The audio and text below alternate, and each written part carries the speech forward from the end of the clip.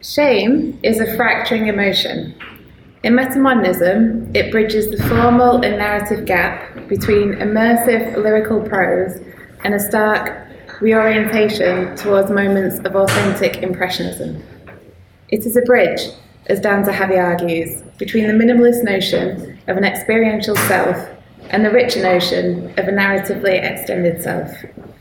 It is a complex emotion, one that can be categorized as a moral evaluation, or as psychologist Michael Lewis states, a self-conscious emotion.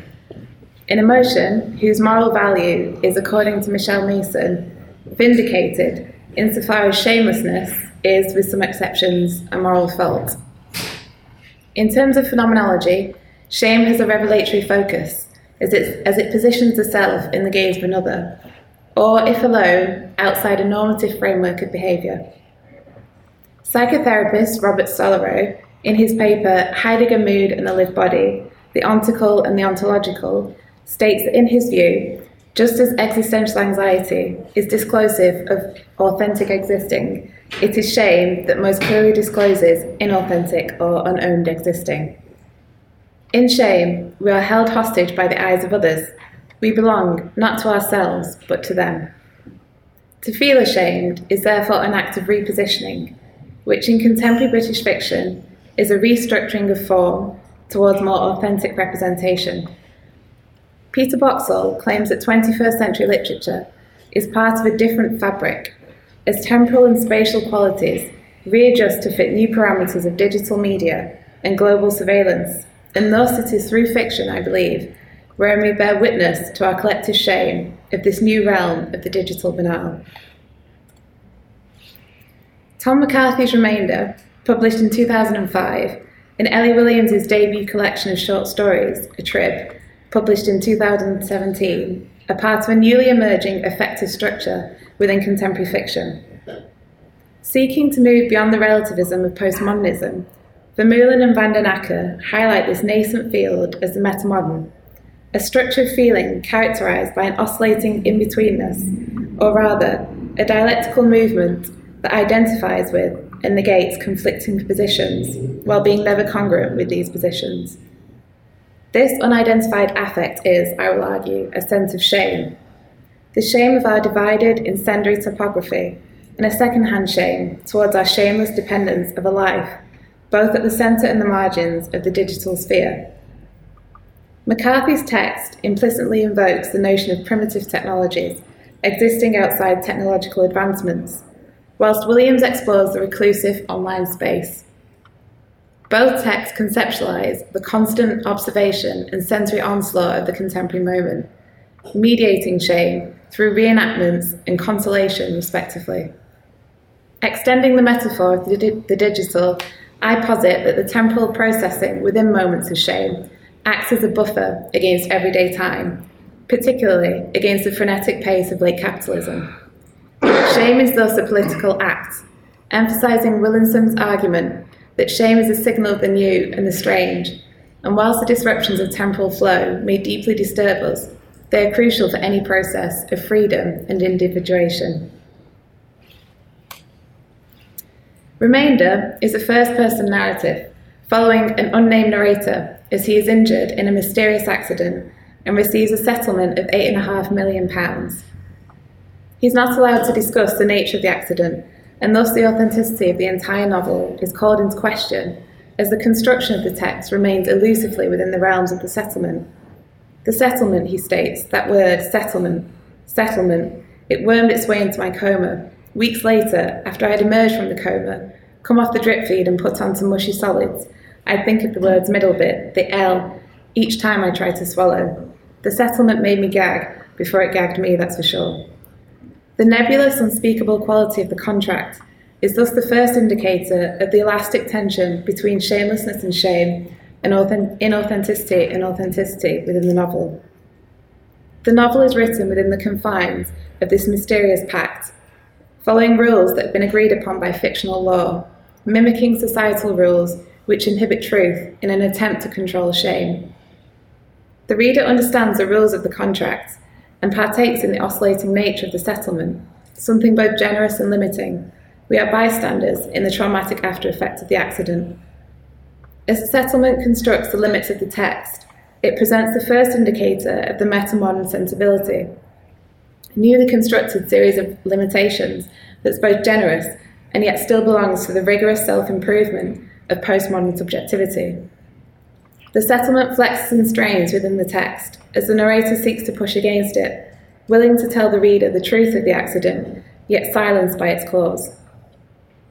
The obscene generosity of the settlement is an attempt to control the enlightened response to the accident, which shame would provoke. McCarthy's novel is fundamentally about the instructive guidance that is driven by shame, but demarcated through a plot which prevents shame from being fully realised. The settlement is thus a placation, an attempt to seduce the narrator with money, and a shameless lack of purpose. It is, on the surface, a generous compensation for the narrator's experience, yet completely lacking in satisfaction. The silencing clause disallows any catharsis which the protagonist might feel. The enforced secrecy reiterates the dissatisfaction of the settlement, instilling a sedation that orients the narrator away from shame towards shameless ignorance. Adam Phillips argues that the language of satisfaction is notably impoverished, riddled with cliches and exclamations, and this is reiterated through the solicitor's claim that it is an unprecedented sum. Well done. The initial attempt at cliched satisfaction is there, but it's not realised as the narrator retorts, "I didn't earn it." Satisfaction always occurs twice, within the mind and then in reality. However, the narrator cuts his process short with his comment on worth, severing the short-lived attempts at contentment. The settlement thus morphs into a beacon of inauthenticity, a prescription for shameless and alienating behaviour in the face of trauma. As the limits of the settlement become the limits of the text itself, it becomes clear that the text will oscillate between shamelessness and shame, highlighting Hubern-Sita's argument that in its depiction of a quest for ultimate authentic being, Remainder progresses beyond a mere recovery of personal history and identity. Remainder is a novel about the motivating aspect of shame, which is able to provoke action outside of the shameless mode of everydayness and the confines of compensation within the capitalist arena. As the narrator becomes aware of the fallen, inauthentic nature of his existence, he resolves to reconstruct a block of flats in which actors would repetitively perform rudimentary routine tasks that he would oversee. These tasks range from the mundanity of cooking, emptying bins, to poorly playing a piano. In the day he'd practice, pausing when he made mistakes, running over the same passages again and again, slowing right down into the bits that he got wrong. Through overseeing these tasks, he reclaims his previous mindless existence and reinserts him into a building, unsurprisingly made of glass in the classic modernist style, of his control. The actions which he asks the actors to perform are snippets from everydayness. However, they're subverted with the reflexive knowledge of their uselessness. The pianist, for example, is continually playing mistakes, and the elderly lady consistently burns the liver she's cooking. The space between mindless habit and purposeful activity thus gets sharpened by the mistakes. The temporal gap between everyday habit and intended creativity is the most intriguing simulacrum in a novel filled with simulations. The incorrect nature of banal tasks veers slightly towards creative breakthrough, only to be refracted back onto itself under the surveillance of the open apartment and the direction of the narrator or the architect. These actions emphasize the buffering nature of temporality as something refractive of a lived sense of time. Weighted down by an incomplete coordination with the surrounding world, the memory of how to present itself is loading, yet the image is not synchronizing itself in time, thus positioning the actors at an obscure angle within the world. The repetitive failure of enacting the task is representative of the phenomenological response to shame in that it reveals a particular rhythm. Susan Miller states that the only rhythmic element of shame that she can identify is the characteristic experience of shrinking away from others and pulling inward and downward. This is indeed true, as it represents the isolating nature of shame. The actors never meet or interact and are secluded to their own glass microcosms. The pianist hunched over his piano, continually playing the wrong notes, and the elderly lady hunched over her cooking emphasized the shrinking into oneself action of shame. The apartment, in all its defected rhythm, thus becomes a museum of shame. The actors continually reenact their shameful choreography, ensuring that each moment becomes sharpened by mistakes. The protagonist stumbles over how to describe his staff, stating, "All the performers, no, not performers, that's not the right word. The participants, the staff must be, will need complete jurisdiction all over the space." The fragmented sentence represents his fractured hold on temporality as he searches for the correct words, whilst the motions themselves are buffering or continually loading. The actors and their roles are indicative of a larger problem within society, mindless, inauthentic existence, which Heidegger blames for cultural inefficiency. Whether or not this viewpoints towards an ethical topology, there is merit in noting that the inauthentic state of everydayness denies Dasein from achieving self-mastery. This refusal to achieve greatness is precisely the space that McCarthy's narrator wants to explore, as he condemns his actors to recreate failure. The burnt liver, the incorrect playing of the piano, are all indicators of failed attempts at creating something worthwhile or authentic. Shame in its most blatant definition is the fracturing moment of humiliation in which the embodied self is suddenly aware that its actions are being appraised by others. The apartment thus becomes an homage to shame, without fully becoming shameful, as the mistakes are purposeful and thus part of the inauthentic everydayness that directs them. It is a simulacrum of shame which appears shameless. However, I believe that the dual understanding of the actions and their dissemination within a choreographed setting reveal the sense of shame that the narrator feels towards his life before the accident. Little is known about the protagonist's life before he was awarded the settlement, apart from unsatisfactory relationships, which he now considers banal. Phillips argues that your project, so to speak, is to fit in with what the other wants you to be, or what they imagine they want you to be, but there are aspects of yourself that are always threatening to break the bonds you need. McCarthy's narrator realises that his life has been a wasted opportunity and reorients the shame of this into building something authentic, which to him is a museum of failed accomplishments. Moving on to Ellie Williams' collection of short stories, A Trib and Other Stories, is fundamentally concerned with the shame of misinterpretation and feeling undone in a world that appears to revolve around order and normalcy. The stories vary in length from snippets of everyday musings to longer reflections on moments of emotional or physical pain. The narrator or narrators is anonymous, and as I will argue, is the same voice uniting each tale in a particular rhythm of oscillating prose between shame, shamelessness, and importantly, hermeneutic understanding and chaotic resistance. The story Synesthete would like to meet recounts the anonymous narrator's struggle with synesthesia. Similarly framed to the alphabet, the narrative is coiled around the condition, with the language reflecting its symptoms. Williams describes neurological synesthesia in the style of the taboo it embodies. Neurological synesthesia is an unwieldy phrase to sprinkle into conversation. The verb sprinkles has childish connotations that imply a rhizmatic tendency to infiltrate the adult sphere, reducing the illness to something erratic and shameful. The narrative encapsulates the fragmenting, yet vibrant experience of synesthesia, as she describes, "Dawn's light through my curtain stinks. The first cup of tea is an orchestra tuning up, and the sound of birdsong outside my window tastes of rose water, and it is scalding." The experience is a complete sensory phenomenon, one which muddles the boundaries between standardized epistemological categorization. As the narrator conflates sounds with sensory processing, her interpretation of the world is tilted, and whilst this leads to a colourful narrative, I see fireflies when a tyre screeches, smell fried onions when I step on an upturned plug, it fuels isolation. The text plays with the arbitrariness of signification, yet it does not fall into the bracket of postmodern pastiche, as there is a sense of reconstruction, of earnestness. The gulf between a normal understanding of the surrounding world and the life which the narrator instead leads is imprinted with the text preventing it from lapsing into deconstructive play. The notion of play is not what is being explored here, as the narrator longs for a complete, totalized understanding of world and signification. The narrative is whimsical, yet it is not a postmodern exposition of conceptual play, it is something more sincere.